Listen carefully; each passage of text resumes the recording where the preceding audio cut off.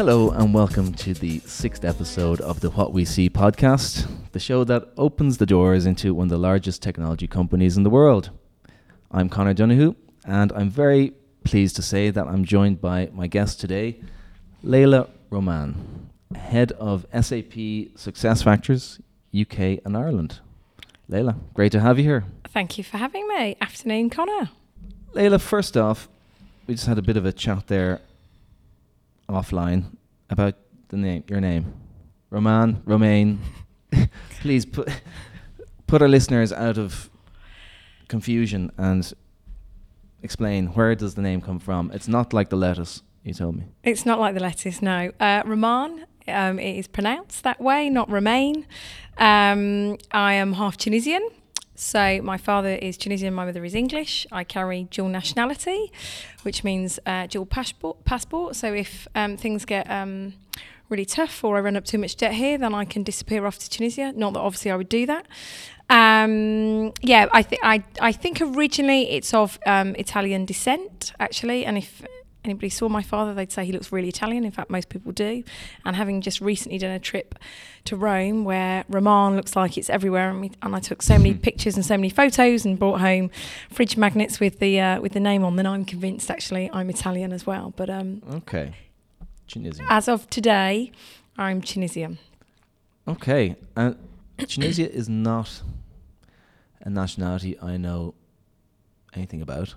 Would you consider yourself, you know, is there any, apart from the name and your dad, but you've lived here most of your life? I've lived here all my life. I would consider myself half Tunisian, actually. I go out there once, twice a year. I've spent a lot of time out there. All of my family are out there, bar my dad, who moved over, but actually has moved back. So, but I definitely feel like I'm 50-50, despite having a Birmingham accent. What part of Tunisia would you go to?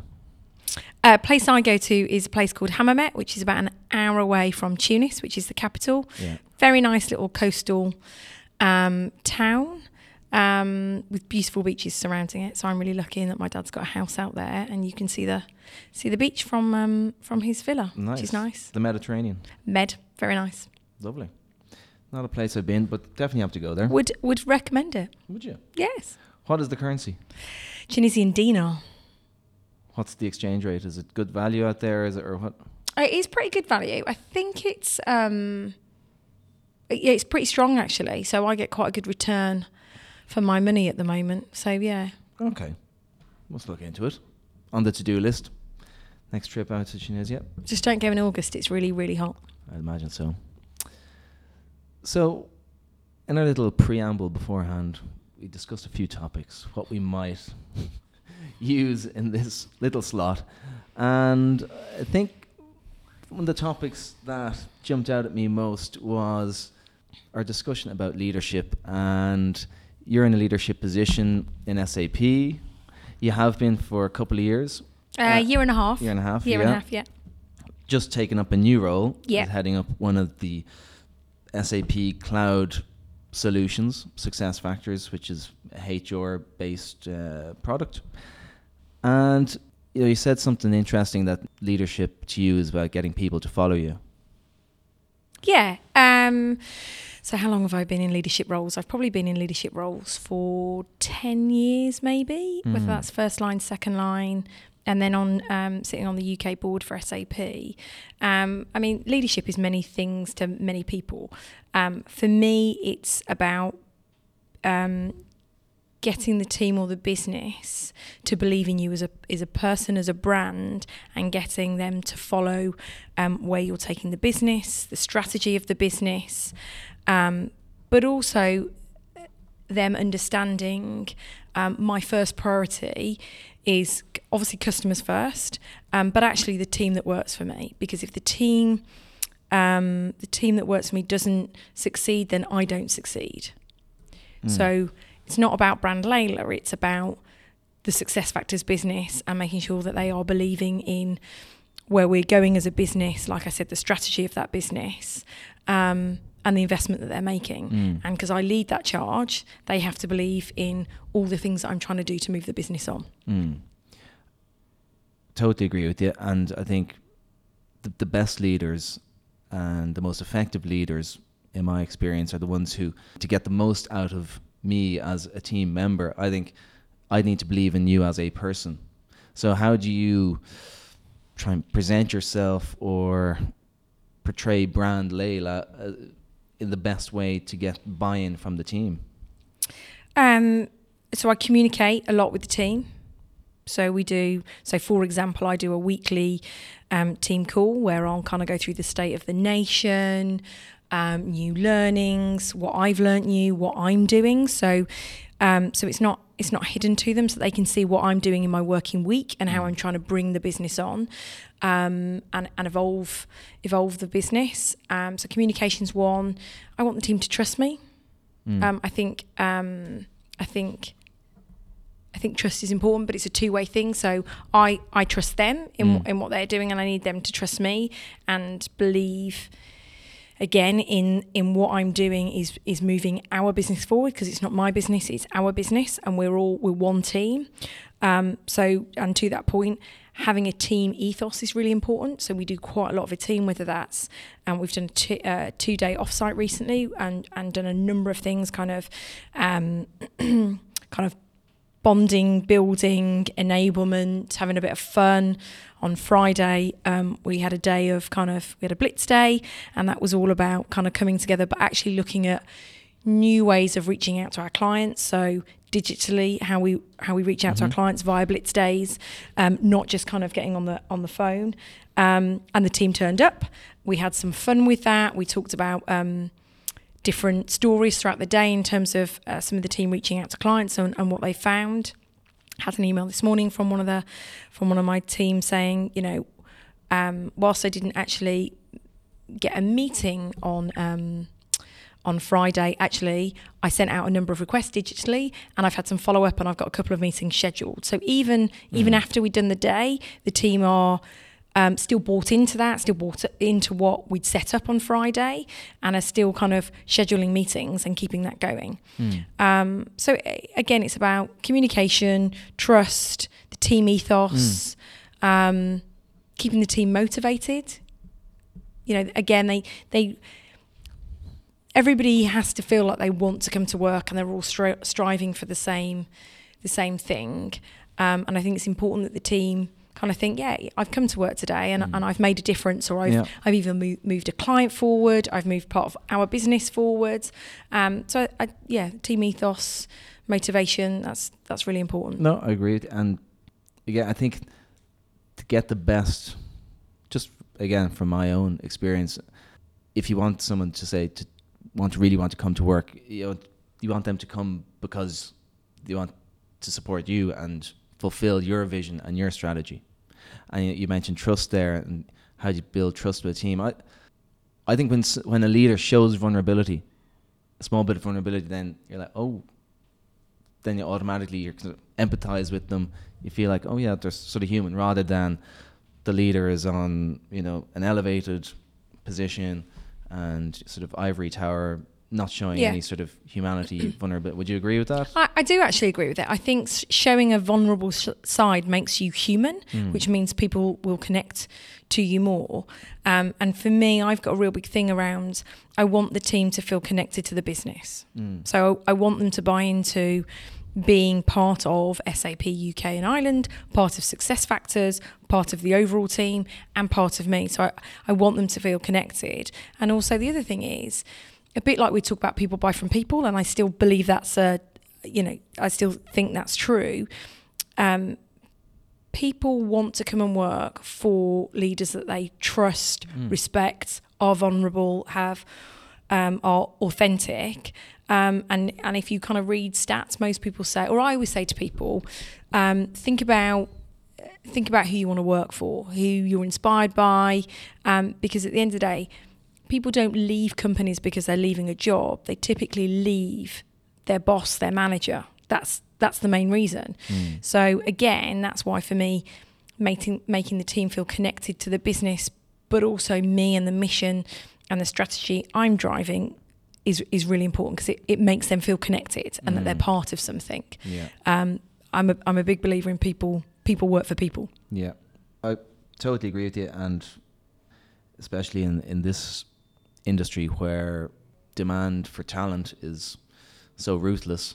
Yeah, I mean, to hold on to someone for a year, 2 years, 3 years is very important. Yeah, and we work in a very competitive environment, both from a sales perspective, but also from a market unit perspective. UK and Ireland is one of the most competitive markets globally. So trying to retain customers and employees is really difficult. So them being bought into the vision, the mission, the strategy is really important. I agree. And one thing you said there, you're talking about the Blitz Day you did on Friday, and people who don't really know what that is, because not everybody is in technology sales who listens to this.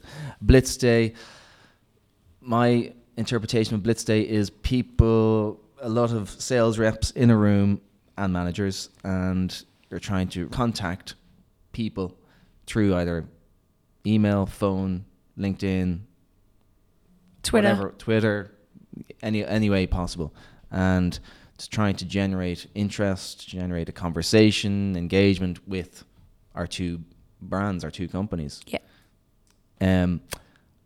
You've been in the technology sales game a long time.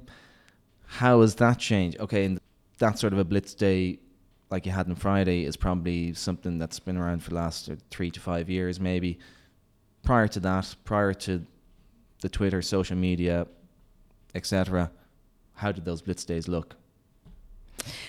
Good question. Probably a lot more traditional, right? So people would be sat in a room, it wasn't kind of a LinkedIn era. It would be trying to get contacts in terms of not Yellow Pages, because that's like not what we used to do, but it would be essentially a list from marketing that would have that would be in your database, and you'd reach out to those people or contacts that you may have made at an event. Yeah. Now with GDPR, that's not as easy. So reaching people digitally is much more effective, because you can you can connect with them. They choose whether they want to opt in and have a conversation with you. Actually, you can get key messages out via Twitter, via different mediums, in order to reach clients, and clients or prospects can decide whether they want to interact with you.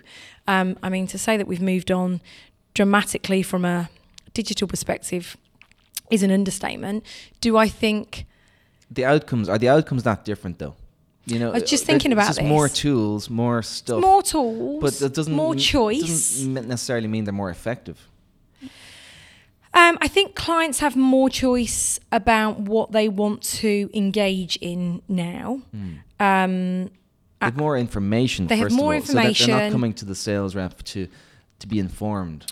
No, so they have more information, and again, that's why it makes things a lot more competitive, because they have more choices as well, and they can research many, many different kinds of niche players, whereas I guess back in the day it was all about the brand and how much you could get your brand out there. It still is about brand awareness. That's still a huge aspect of it, but now they can search for niche players that might fit 10% of what they need it to do. So that comes back to the whole competitive piece, and that's why it's so, to a certain extent, so competitive. Are the business problems the same? Probably, in terms of it's about people trying to reach their customer base. Lots of clients, or most clients, are trying to stay competitive in their space. We've seen how much the high street has changed over the last 10 years, and how many retailers are struggling as well now. So from that perspective, it's changed, but it's about how they keep relevant ahead of technology, because whilst we're a tech company, actually a lot of things today are driven by technology. Instagram, Twitter, LinkedIn, it's all kind of software technology driven. But they are trying to stay competitive. They're trying to reach their clients in the same way we're trying to reach our clients. They're trying to save costs. They're trying to increase sales. Those things fundamentally haven't changed. It's about how they do that now. Yeah. And that's very different to how it was 10 years ago, I guess, when I was repping. And I suppose then, what, in your opinion, does the future of the technology sales rep look like? Because if the prospect or the organization or whoever business X Limited, has all the information at hand. They can do all the research online.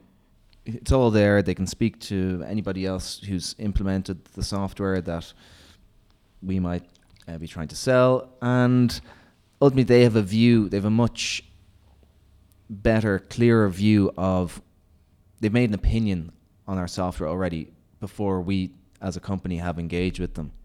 And, whereas once I think the sales rep was the expert and still is the expert, the product expert, they're maybe less so in that capacity. The customer isn't waiting for, okay, give me the pitch, tell me functions, features, benefits, and then I'll make my decision. That's changed. So yes, it has. Again, there's a lot more information for clients to get out there. Is my job going to be automated in 2 years? No, I don't think your job is going to be automated in 2 years. Although you might want to check with your leader on that, but and whether you believe in him and his mission and strategy. Yeah. No, I don't believe so. No, I still think people will always want that human contact. Will want to look someone in the whites of the eyes, because you're entering into a partnership at the end of the day, and you want to know that company, that person that either you're buying from or is selling to you, you believe, you trust. The same as a leader. When I sit in front of clients always want to meet you because they want to look you in the eye and go, am I bought into you? Are you going to be here in 5-10 years' time when my business is still going? Are you going to help me evolve and change my business? So I don't believe it will be automated. What you can do is use the tools around you to help get more information to clients in a faster way to help their decisions, that process going. Using other clients. I know you've had some clients come on and talk about what they're doing.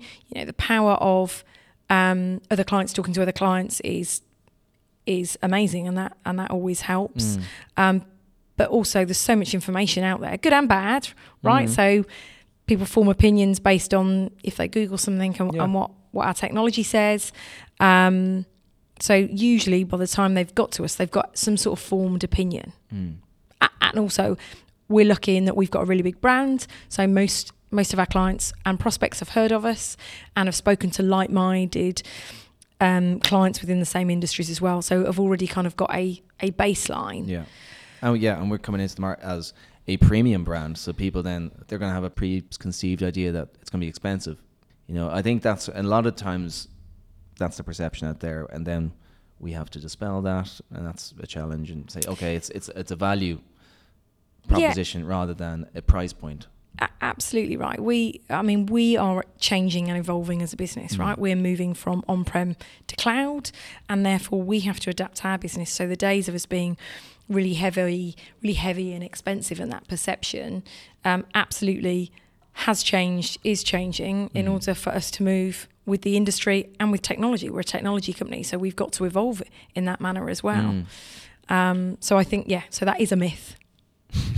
Dispelled here first. Yeah, exactly.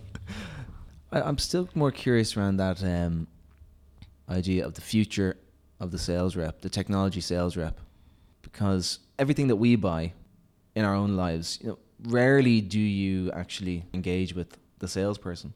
Be it utilities, you just do it online. Okay, yeah, that's my gas, that's my thing. Or if it's any sort of any digital service, sign up for a subscription. Yeah, perfect. €20, £10 a month, done. Spotify, Netflix, done. Why, when we get into the enterprise software world, is that different? I mean, our technology runs people's business, right?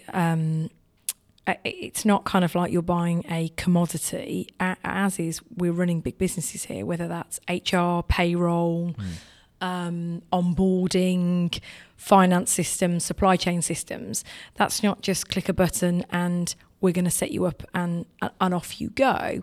And I think whilst we are in an automated industry, and you can see that we absolutely are evolving in that, I don't think we're ever going to get to a position where we're just going to say, here you go, click this button and there's your finance system on. And I still think clients will want that level of certainty when it comes to opening and closing their books, that there's people behind that, and given the amount of client engagement that I have, kind of the implementation side and speaking to people is still very key. Having people on site, having that level of comfort is still very key. These are, we're a big business. We deal with all sorts of sizes of companies. So it's not just big enterprise companies we deal with. We deal with a vast range. And I guess we scale depending on that and have different levels of engagements, whether that's more phone-based engagements versus account management engagements. But SAP are running people's businesses for them. Yeah. I don't think people would expect them to be like order a book from Amazon, for example, send them a link and off you go, right? When I'm making big decisions, so I'm moving house, or I've put my house on the market. I have gone with a online estate agents. Interestingly, You've digitalised. I have I have. However, a person still comes to my house because I still want to see that person. So I guess it's semi-automated. Purple Bricks. Yeah. It's Yopa, which is the second largest, I think, in that space. So everything's automated in terms of you get your bookings via a text message, you get the feedback via you log into a portal. All of that is kind of real time, which is good. But it's still the man at the end of the day that I text and say, hey, how did today's viewing go? Which is one of the text messages I've had today. Yeah. And he still responds and says, they didn't turn up or whatever it was, which is what happened today. He was the person that came round to my house and still viewed it, valued it. It wasn't a case of somebody kind of just phones me and says, this is how much I think and feel your house is worth. Yeah. Because I don't think I would have been happy, because I'd have been like, I've lived there 6-7 years and I've gutted some parts and done it up. But if they just kind of went, wow, based on what you've told us, we think it's about this, and it's fully automated, no, I don't think that would work for anybody. So it's still a human being that comes to my house. Yeah. Well, that's still a human being that comes and shows people around my house as well. And I suppose the technology is... It's enabling that. Removing all the mundane stuff that the person would otherwise have to do in a traditional... So I don't have to deal with any paper in terms of... I don't think he left me with a brochure or anything like that. Or everything he's done... all my paperwork, for example, was all done in this portal, and I e-sign it and off I go. But I still get access to a physical human. It's still which gives you the confidence and comfort to know that there's someone there rather than it's just in some digital portal somewhere. Yeah, because you're dealing with something that's really important to me and is significant amount of money. So therefore, I just wouldn't want somebody to do a guesstimate of how much my house is worth. So do you want to give your house a plug now, Layla, while we're on the... It's in Farnborough. It's very nicely done. 3 bedrooms. Square footage. What are we talking here? Is this like mega mansion? No, unfortunately not. There's not a west and an east wing. Okay. It's a nice Victorian style, real fireplaces, high ceilings, that kind of stuff. Okay. Farnborough, not an area I'm familiar with. Where's that? North, south, east, west? Hampshire. So down the M3. Nice part of the world. Nice bit of countryside. Down there, very green.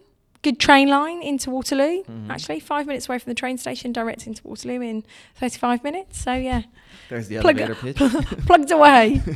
Where are you moving to, or why the move? Why the change? Oh, I haven't fully figured it out. I want to go a bit closer into town, really. Not really close, but probably 3 or maybe 4 or 5 miles in. But I haven't decided whereabouts yet, so I decided... Is that to get onto the tube line, is it? Not quite, but just to be probably 30 minutes away from kind of London. I'm in town in and out quite a lot. I do quite a lot of... I've got 2 dinners this week, for example. I had 2 last week. I prefer sleeping in my own bed rather than a hotel. And so I like to get home. And Farnborough's just a little bit further out personally for me. Have you bought something yet? No. So I've not bought. I put my house on the market because I thought that would force my decision to find somewhere and buy something. So I'm having quite a lot of interest in my house, but everyone says, have you found somewhere yet? No. Have you settled on an area? No. So if anybody knows of any areas, kind of West London, then I'm all ears right now. West London. Can't advise you there. I only know Northwest. NW3, highly recommended area. Easy commute? Yeah. To here. Yeah. Tube Jubilee to Waterloo all the way out. Where is it abouts that you live? Swiss Cottage. Oh, nice. Fancy. Yeah. Why did you pick there? Because Ricky Gervais lives up there. Oh, and you're a fan of his? Big fan. Do you get access to his living room, kind of? I'm very close to finding out where he lives, and there'll be no, loads of celebrities live up there. You didn't move there though because of the celebs. No, and that's what I'm starting to sound like an absolute weirdo. No, I didn't move there because of the celebs. Just moved there because why did I move there? I think really because my wife had seen that area when she was over here a few years ago, and said, "Yeah, this if I ever move to London, this is where I'd like to live." And I had no London experience, so we just said, "Yeah, let's go for it." Close to Hampstead Heath. That's nice. That's lovely. Yeah, walking around there yesterday, and it's very close to town as well. So best of both worlds, really. Yeah, nice place. So, but as you can tell, for me, probably not as easy commute because I often nip up to Birmingham, hence the accent. But so my family are all there, so I need to be relatively close to a motorway. Okay. Yeah. Especially at the moment, as I'm on standby. So if my phone goes and I rush out, it's because my sister's due to give birth literally any moment. It's going to be an auntie again. Great. How many nieces and nephews? I have 4 nieces and 2 nephews. Wow. And another niece on the way, and then another niece or nephew on the way. Bloody hell. Yeah. Quite active in my family. As a young girl growing up in Birmingham, did you always imagine you're going to be a technology sales leader? No. What was the dream? Or is this the dream and now you're living it? I think now that I'm in it, this is the dream. If somebody said, what else would you want to do? I'd honestly say, I don't know. I think I've got one of the best jobs going. I genuinely enjoy coming to work. Somebody on Thursday night was on the phone to somebody else, and they said, gosh, you sound like you're really enjoying it. And I said, I really am. What's not to like? Technology is a really exciting business to be in. It's always changing, evolving. At the moment, it's what is driving everybody. We've all got a phone, or I'm assuming most people have a phone. Technology is always on, so I get to work in this industry. So for me, I think I've got a great job. I'm trying to help customers on their HR transformation journey. So, how they make their employees feel again connected to the business, and again that's changing in itself. Kind of in-house HR services versus shared services. So that's changing and evolving. But no, I've definitely I think I've got a great job, and yeah, everyone always says to me, "You always look really happy," and I'm like, I've got a great team. We're doing well as a business. So no, was this the dream? When I was a little girl, did I go, when I grow up, I want to be in technology? No, I think I thought I was going to be a hairdresser, but I think most little girls think they're going to be a hairdresser. And I think my dad said, no, you're not going to be a hairdresser, Layla. I thought at one point I was going to be a lawyer. Okay. So I did some law modules at college and then realised it wasn't for me at all, and the amount of reading I'd have to do, and I was going to have to be super, super smart. I decided that wasn't for me. And then, I don't know, I left uni and went to work for a startup in a technology company, funnily enough, surrounded by salespeople. But I put that off for a little bit, and I started in marketing in my career. So I did 4 years in software marketing. Yeah. And then I thought, this isn't for me. And I had loads of people saying, I think you're in the wrong role. You should probably move into sales. And I moved into sales. And the rest is history. The rest is history. And I think if I'd looked back, I never thought I would have ended up in sales. But I have done, and no regrets at all. When you moved into that startup, the technology startup, I'm assuming that startup was very much male dominated. That's an interesting question. Actually, probably not. It was a bit more balanced. So my wasn't a hairdresser startup, was it? It wasn't a hairdresser startup. Okay. No. My boss was female, and my boss's boss was female. And the CFO was female.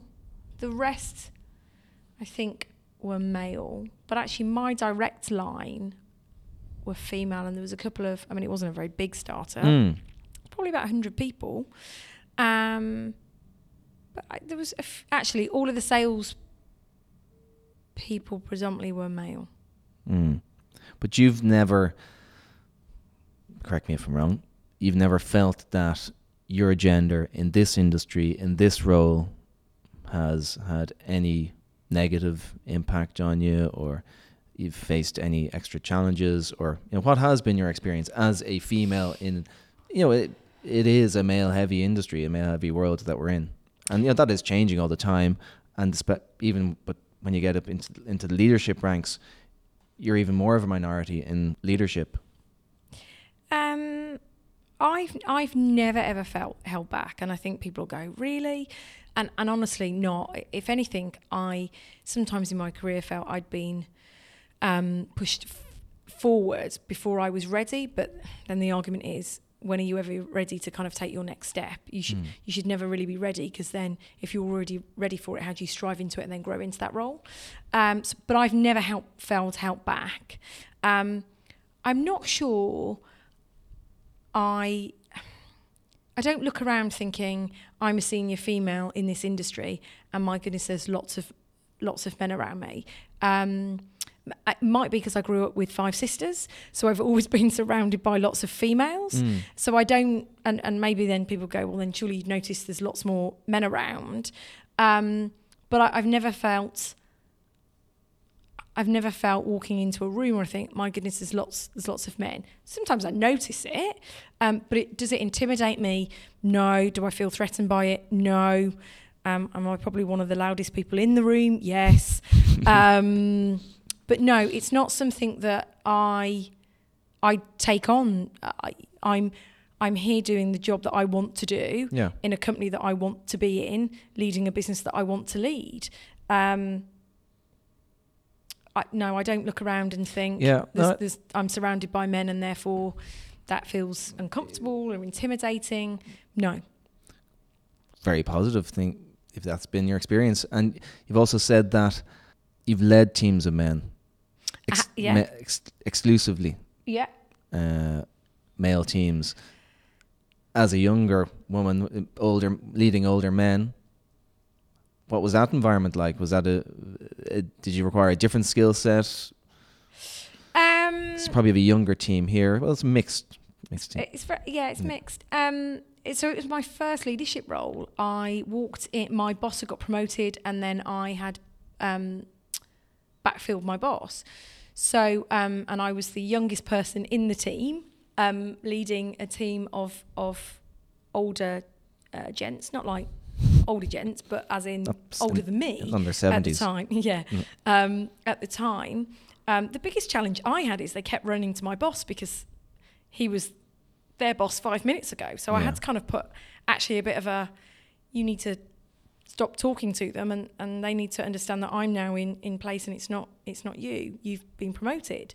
So, and also within the team, one of the people that I'd gone up against was now one of the people that had to work for me.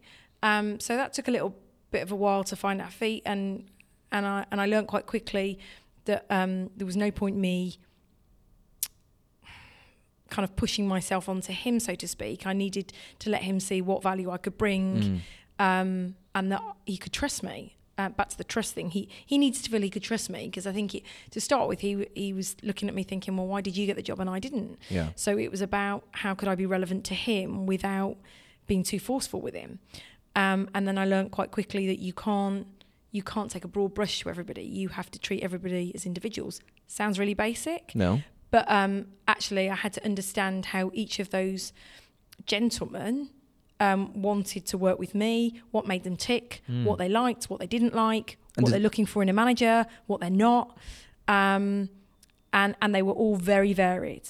And I managed that team for just over 2 years, successfully as well. And was that something you were taught, or is it something you just sort of intuitively knew, okay, I have to treat these as individuals, understand them as people in order to get them to buy into me? I think because of being a salesperson, you kind of have to learn some of that behaviour anyway. So it was just different in that I had to apply it to my now new team, and then being a new leader as well. So I guess it was a bit of self-taught. Actually, I'd had some great managers up to that point in terms of I was a rep for many years. So I took a bit of some of the leaders that I'd worked for and respected, and I got on and thought, okay, when I was a rep, what was important to me? What wasn't? How did I want to be treated? How didn't I? Sorry. New niece. Hopefully it's not my sister, I can tell you that. How did I want to be treated? So I took some of the methods from, I guess, some of the great leaders that I'd had and applied that, and then really thought about actually what's going to make this team tick. And again, different dynamics. I was a younger female. I was kind of, I guess, at the start of my ladder in terms of leadership. And I needed them to kind of feel they could trust me. They were bought into what I was selling. And again, their experience levels were very varied. So I had somebody that was quite junior, and actually he just wanted somebody to put his arm around them rather than, keep giving them a stick. So he wanted me to kind of help and coach him. That worked well. I had a couple of guys that were, 2 or 3 of them were kind of probably a little bit ahead of me in terms of their careers. And again, it was about personally they were at different stages. So one was just getting married, so what was important to him was kind of money, and I realised that quite quickly. One didn't really want too much attention and spotlight and wanted to just kind of get on with it. Keep his head down. One wanted me to just be his air cover. So it was about understanding what made them tick and where are they in their careers, where are they in their lives. So I spent quite a lot of time understanding them, but also bringing them together as a team. Because as a team they were very different at different stages of their careers. I needed them to feel like a team and us to all be bouncing off of each other in terms of experience, client engagement, messaging. So I did quite a lot of team stuff with them. And I think a lot of time I could feel them kind of rolling their eyes as if to say, not more bonding, not more building. But it worked for us, and I always kind of joke saying a team that drinks together stays together. So we did the odd night out just to kind of, that's when some of the best ideas come out. It's when a lot of the best knowledge shares come out, and that was important, and that worked for the team. Cool. I suppose a lot of, I can only imagine, again, as I'm not a woman, but a younger woman in this industry going into your first leader, male or female, going into your first leadership role is going to be a scary enough prospect. They wouldn't have given you the job if they didn't feel you're capable of doing it. You're making a face there, but in your own head, you're like, okay, shit, now I have to actually deliver and do this job. Or they gave it to me because I'm able, this is what I want to do, I'm ready for it, let's go. I think I definitely had the fear factor. I hadn't planned on moving up, I guess, the corporate ladder. I was really enjoying the role that I was doing, being an account exec. I was running a global account, so I was really enjoying that.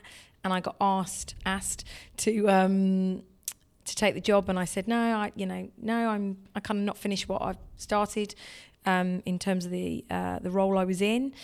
I got asked to interview, and kind of the expectation was, listen, it'll be a good experience for you. And I thought, you know what, that's a fair point. And then when they said, right, we want to offer you the job, I was like, oh, well, hang on a second. Naively, I didn't think this was part of the deal. I thought I was doing it for the experience. So I got the job, and I think I'd be lying if I said I wasn't nervous about it, because I'd never done anything like this before. I was used to being an account manager, and this was a whole different ball game. And I've got a team of people that actually I didn't know, so they were, for all intents and purposes, kind of strangers to me. And where do I start? And they're going to look at me and think, why have they chosen her? And so I think I went in with some self-doubt, but then very quickly you find areas where you can help them and support them, and then you kind of go, actually, I might have this. I think I can do this. And actually, one of the saddest days was when I kind of had to go, I'm not doing this job anymore. I'm being promoted, and it was proper bittersweet. And they were all like, really? And because I'd had a great 2 years with them. And in fact, actually, one of them has recently left a company. And before he was leaving, he phoned me just to get my advice. Okay. And actually, that was the person that had also interviewed for that job. And so that was going back, I don't know, full 8, circle. 9 years. Yeah. So he still picked up the phone to me and said, hey, can I come and meet you? I'm looking at another job. Can I come and talk to you about that? And I was like, yeah, of course you can. And if you roll back 9 years thinking we'd both gone up for this job, it'd taken us a little while to find our feet, and then kind of 9-10 years later, he's when you say took a while to find your feet, it's probably a nice way of saying it's like a bit of tension. Not tension, because he's a good guy. I think general competitiveness. Yes, absolute competitiveness, right? Yeah. He was looking at me thinking, why did you get the job and I didn't? Yeah. And he also had a really good relationship with the guy that had done this previously, that had been promoted. So it's nice now that he still wants to pick up the phone to me. And that says a lot about him. Any sort of maybe chips on his shoulder that he might once had are... They were gone within 2 months. And I remember the point at which it changed. It was, I said to him something along the lines of, I'll support you in whatever you need, as long as when I ask for you to do something, I'm asking because I need it to be done and not for any other reason. And that point came, and he did it. And then he closed a great piece of business, and I bought him a bottle of champagne to say thank you, because it made a big difference to our business, to the team, the motivation within the team. And he was really pleased, I think, that I'd acknowledged that. And then roll forward, I think it was 2 or 3 months, something happened, and he bought me in a bottle of champagne just to say thank you back. And I was like, wow, it's my job to thank you, not the other way around. And he was just thanking me for supporting him. And so, it's interesting that dynamic had slightly changed. Yeah. And I suppose the question I'd ask you, if there's, for new managers, newly promoted managers, would you say it's a case of fake it till you make it in the first 90 days, or would you say just trust your instinct, or believe in the people who gave you the role? What do you think? What sort of key steps did you take? I definitely wouldn't say fake it till you make it. Although probably everybody feels like, am I going to get found out at some point? Exactly. But if it's a job you've never done before, you have an idea from having had managers, having watched them, having interacted with them, but something you've never actually practiced, there's going to be an element of faking it. And you're putting now your managerial hat. I think I'd ask, if there's a new leader coming up, I'd ask yourself, why do you want to do this job?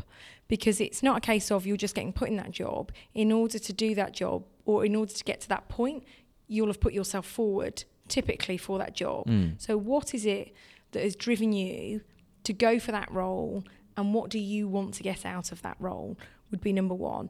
Believe in the people that have put you in that role, because nobody wants to see people fail. Understand your team. Understand the people in your business.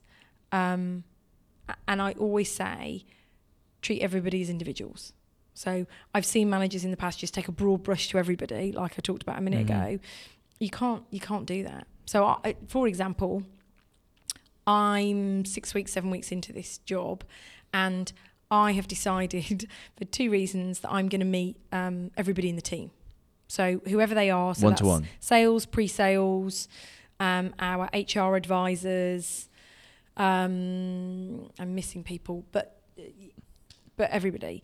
One is, and I'm doing it over a lunch, and one is that so I make sure I have a lunch every day, because if not, I might not have lunch.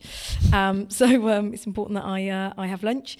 But actually, it's so that I get to meet everybody, and I understand what who everybody is and what makes them tick. Yeah. And actually, so I had a lunch today with one of my team, so one of my account managers, and he said, "It's really nice you're doing this. Thanks very much.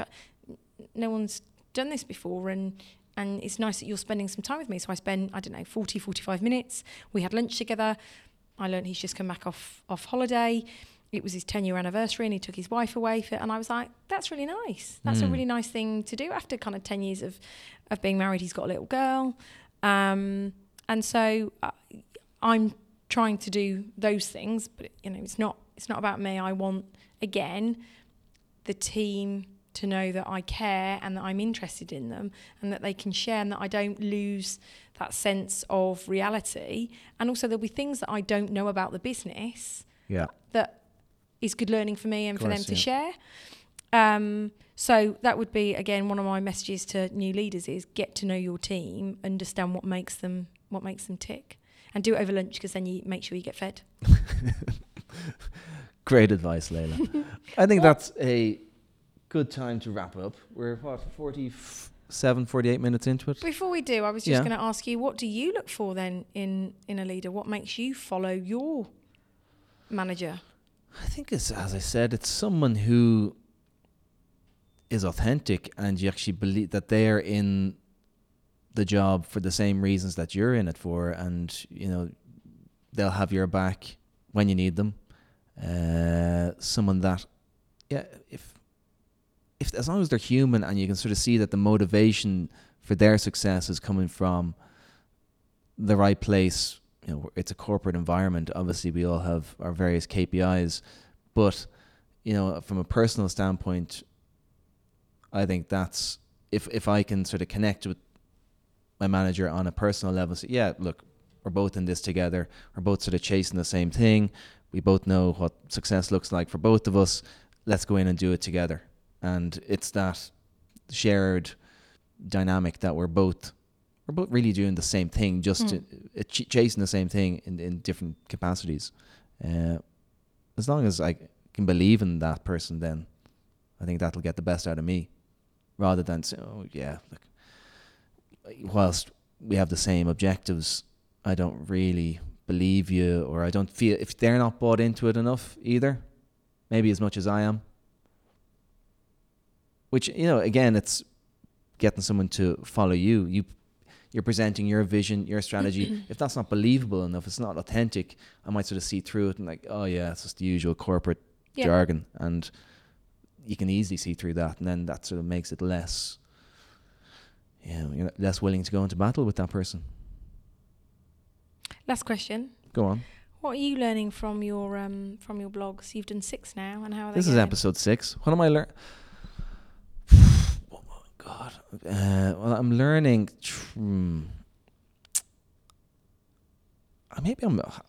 It's hard to say what I'm actually learning, but I just think it's a weird dynamic, sort of sitting down and speaking to someone in a sort of a forced way, other than in a formal interview. There's never really in this scenario other than doing these podcasts. So I think it's helping me in terms of, okay, let's listen, being a better listener, listening to what the person's saying, and then sort of trying to put myself in the shoes of the listener on the other end of the podcast and saying, okay, what have you just said there? What's the next follow-on question that's going to be more interesting? The why did you choose that? Or, what's it like leading a team? Or, just trying to pick up on the little cues that you might be saying that will trigger a more interesting conversation. I think that's what I'm trying to achieve, and hopefully that produces good audio content for. Yeah, I mean, I've listened to a number of them, right, and they're really good. They're quite different, which is good. Different's always good. I just wondered if you'd kind of got some learnings out of them, because you've done a few now. But actually listening is interesting, and then listening to how to then follow that on and make sure that people want to stay engaged in listening to it kind of wherever they are, whether it's traveling or sat at home or... Yeah, being a better listener. I'm very popular this afternoon. Are these prospective house buyers potentially that you're No. not And the answering? funniest thing is my phone says it's on silent and clearly it's not. What else have I learned? Yeah, trying to get someone to tell a story. Try and put the other person at ease. Because automatically it goes into interview style scenario where I'm asking the questions, you're giving the answers. Whereas I think it's better if it's more of a conversational two-way type thing. Yeah. So you're asking questions. Once the person is at ease, well then you open up more, leads to better content, better stories. Okay. Maybe it's the art of conversation. Yeah. It's good. What more can I say? No, it's good. Cool. Thank you very much. Layla, thank you very much. Thank you very much. I'm looking forward to hearing the feedback from our listeners on this episode. I'm sure there'll be many people across all walks of life, not only within our sort of bubble that we live in here in SAP, but outside SAP, my network, hopefully your network will take a lot from this. And yeah, I'm sure you've shared some very valuable insights into life in your world. Well, thank you very much. Thanks, Layla. Thanks, Connor. Bye-bye.